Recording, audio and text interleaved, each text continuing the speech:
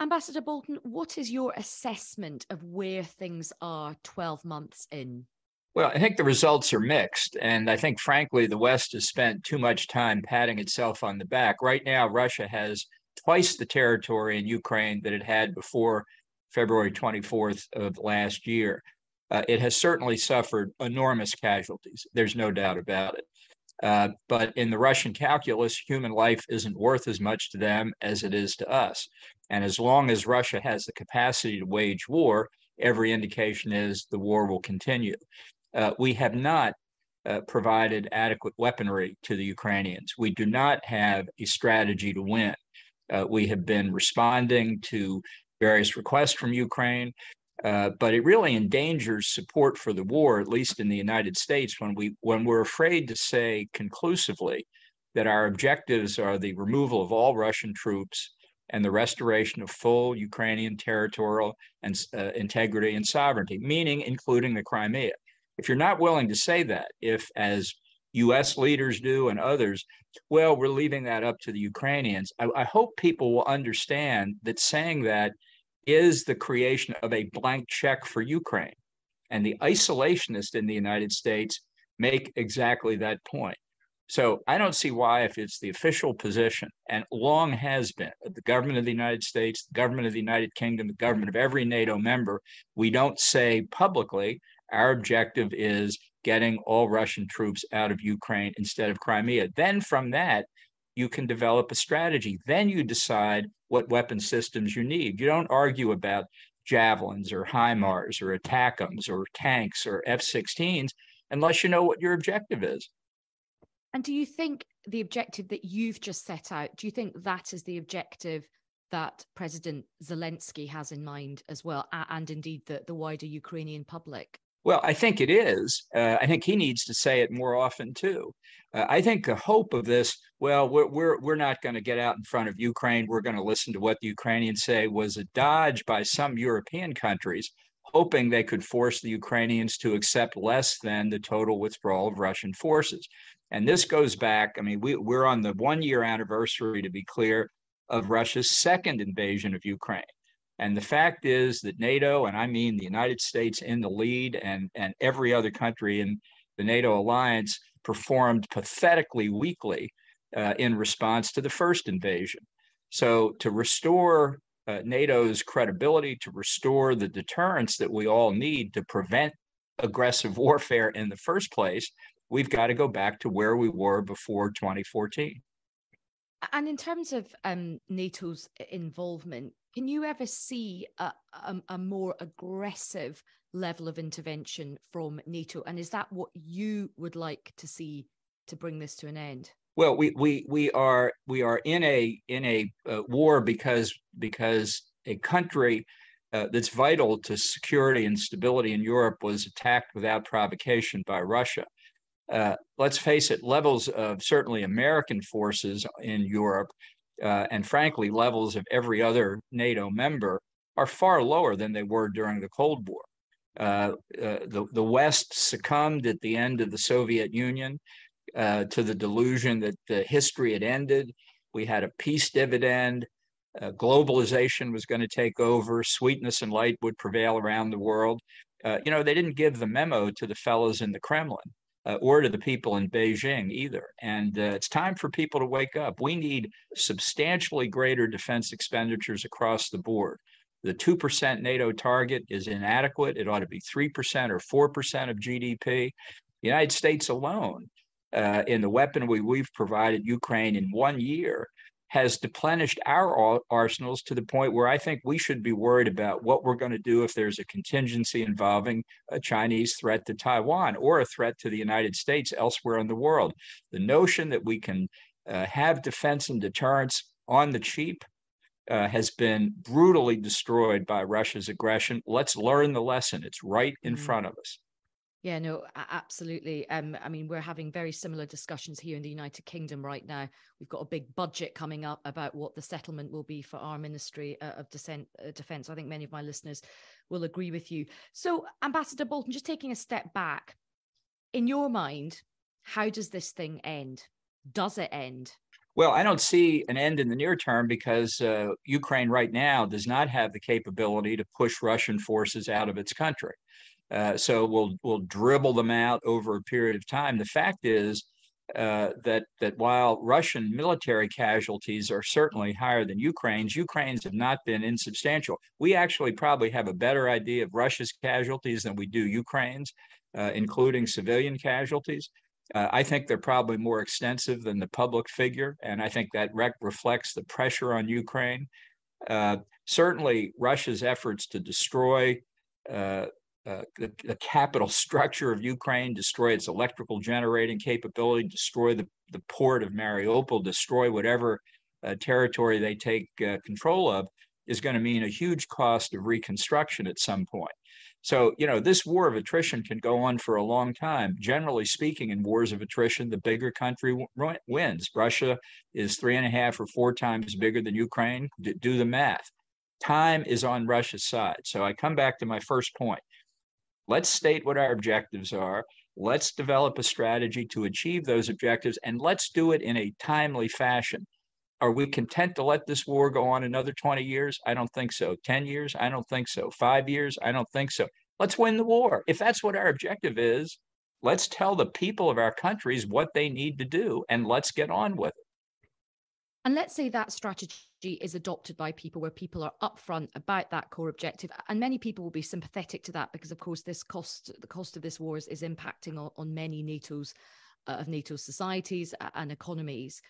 What does that mean in terms of weaponry? What does that mean in terms of additional measures that NATO should take? Well, I think that substantial additional resources are going to be necessary. I think the West, and I will blame the United States first, has been intimidated by the Russians with the threat of an expanded war. If we help defend Ukraine from being invaded, that we're the ones committing aggression by defending Ukraine's territorial integrity. Well, where's this hidden army that the Russians are going to use? Where has Putin been keeping it? And if it's such a good army, why isn't it in Ukraine today? We're intimidated by the threat of tactical nuclear weapons. I think for 1 year, Putin has bluffed. It's been entirely an effort to psych out the United States and the West, and it's succeeded. I think we need to make it clear to the Russians generally that any use of tactical nuclear weapons would result in devastating retaliation, including a direct attack on Vladimir Putin's life personally. Now, if there's a better way to deter Putin, I'm happy to hear about it. But what I'm looking for is the most convincing argument to convince the Russians that they can just leave their tactical nuclear weapons in their arsenals where they are now. That's really, really interesting. And what do you think is going on in President Putin's mind now, Ambassador Bolton? Because, a lot of the narrative, certainly outside, of course, the press is very controlled in Russia, but people have been quite surprised at how Russia has underperformed. Do you think there's any chance of any sort of, retreat in President Putin's mind, or is he all in now?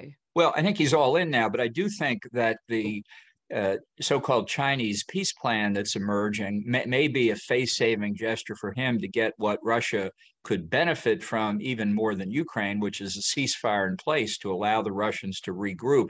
And maybe over a long period of time, whatever that new ceasefire is, if the Ukrainians agree to it, could become the new border of Ukraine and Russia, which is entirely to Russia's advantage at this point. And then in 5 years or 6 years, then the Russians come at them again. We should not be focused only on the hostilities immediately in front of us, but on the longer term threat from Russia and the news that we've heard over the past week that it looks like China may be preparing to ship weapons directly to Russia. This is not a European war anymore. This is a global war, and the Chinese-Russian entente is more and more visible. So people in Europe in particular who say, well, China is just a big market for us, heaven forbid that we should take strong steps against China, wake up. It's here. China is not just a threat to Taiwan.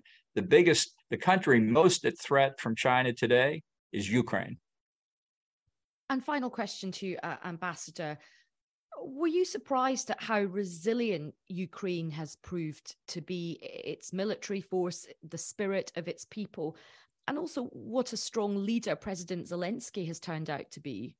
Well, I think the Ukrainian military and civilian populations have performed in an outstanding fashion. I think Zelensky is a hero to his country and an inspiration to the West. I think we vastly overestimated the Russian capabilities.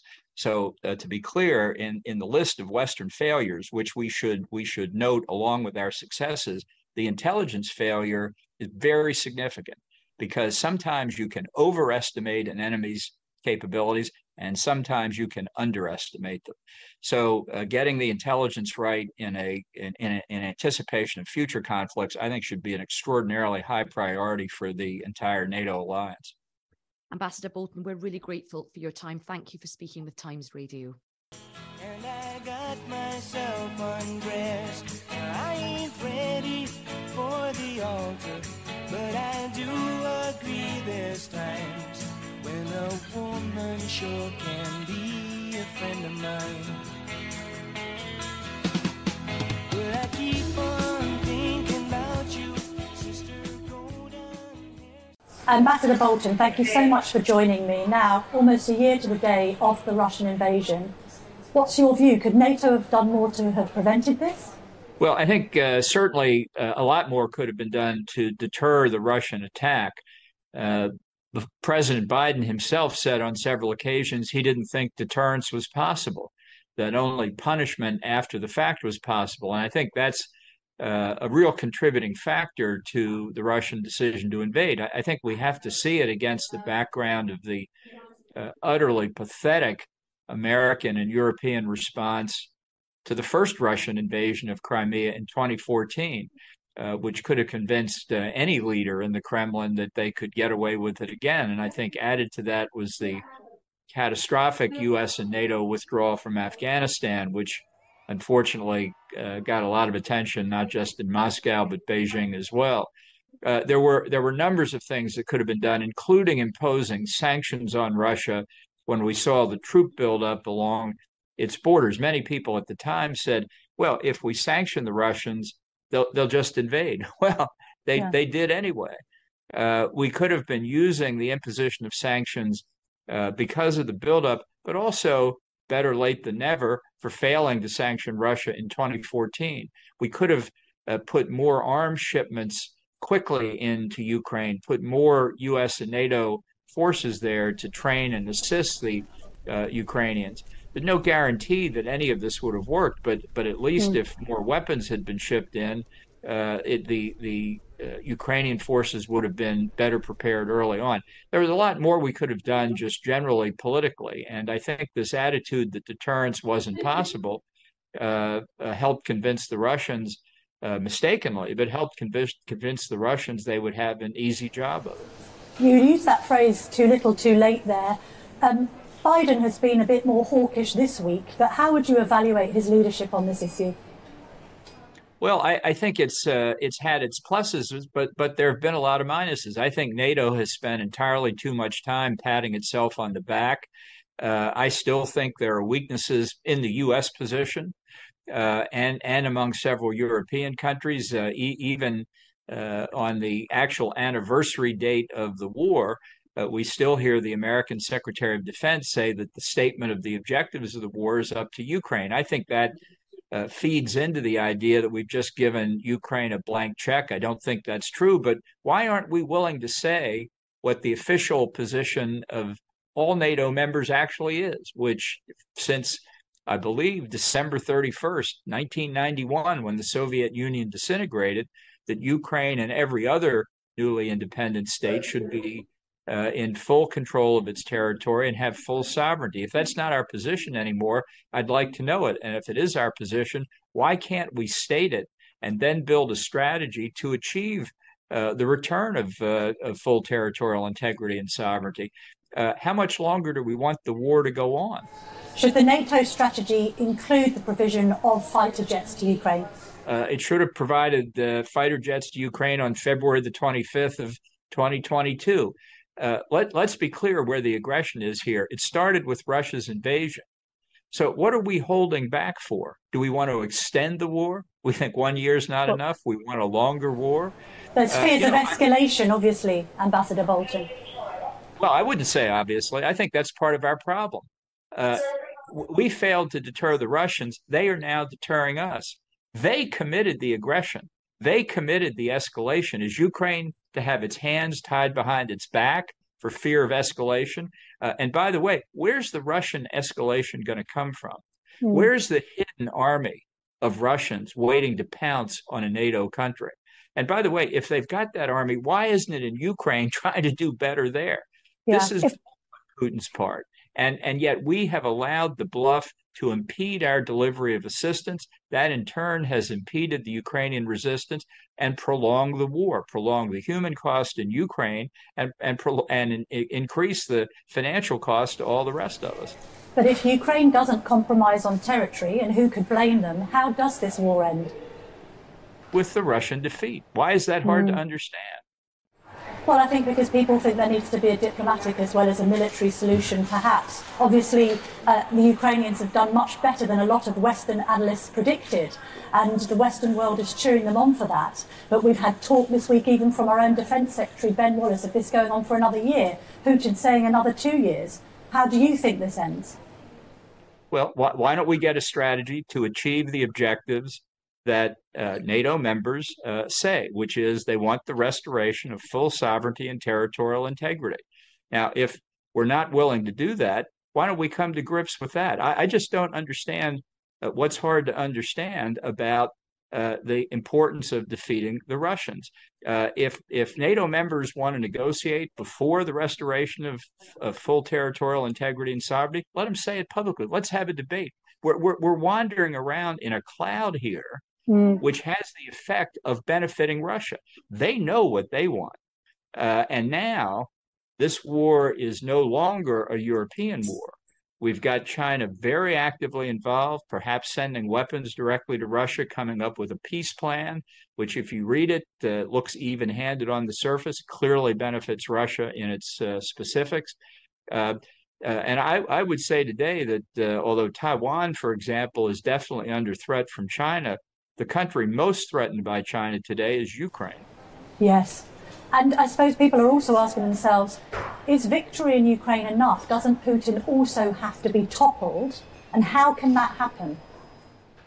Well, I think it's pretty hard to see how we deal with Russia that remains under Putin after the war is concluded. And for those who say they want to negotiate with Putin to end the war in Ukraine, what Biden and Vice President Kamala Harris have recently said, that Putin and others are guilty of war crimes and crimes against humanity, explain how we're going to negotiate with war criminals, for example, about the New START treaty, strategic weapons limits, and peaceful relations in the future.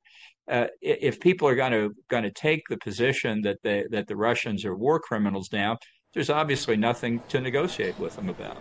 I know you met with our own former Prime Minister Boris Johnson in the week, Ambassador.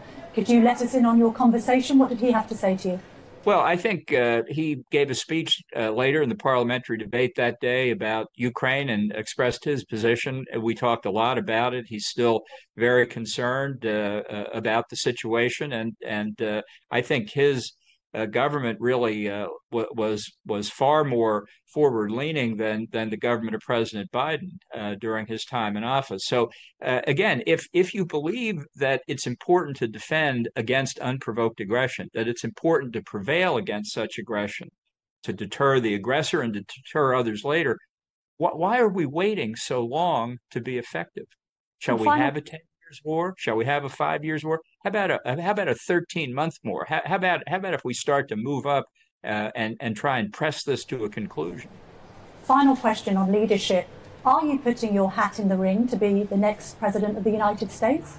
Well, I'm considering it. It's a very difficult decision to make. I looked at it back in 2016. I ultimately decided not to go, but I think it's very important that Donald Trump not be the nominee of the Republican Party in 2024. I think he can be defeated. I'd certainly like to help out in making that happen. And if I think being a candidate myself does show a path to getting the nomination and to winning in November of next year, then I'll get in. Thank you very much for joining me.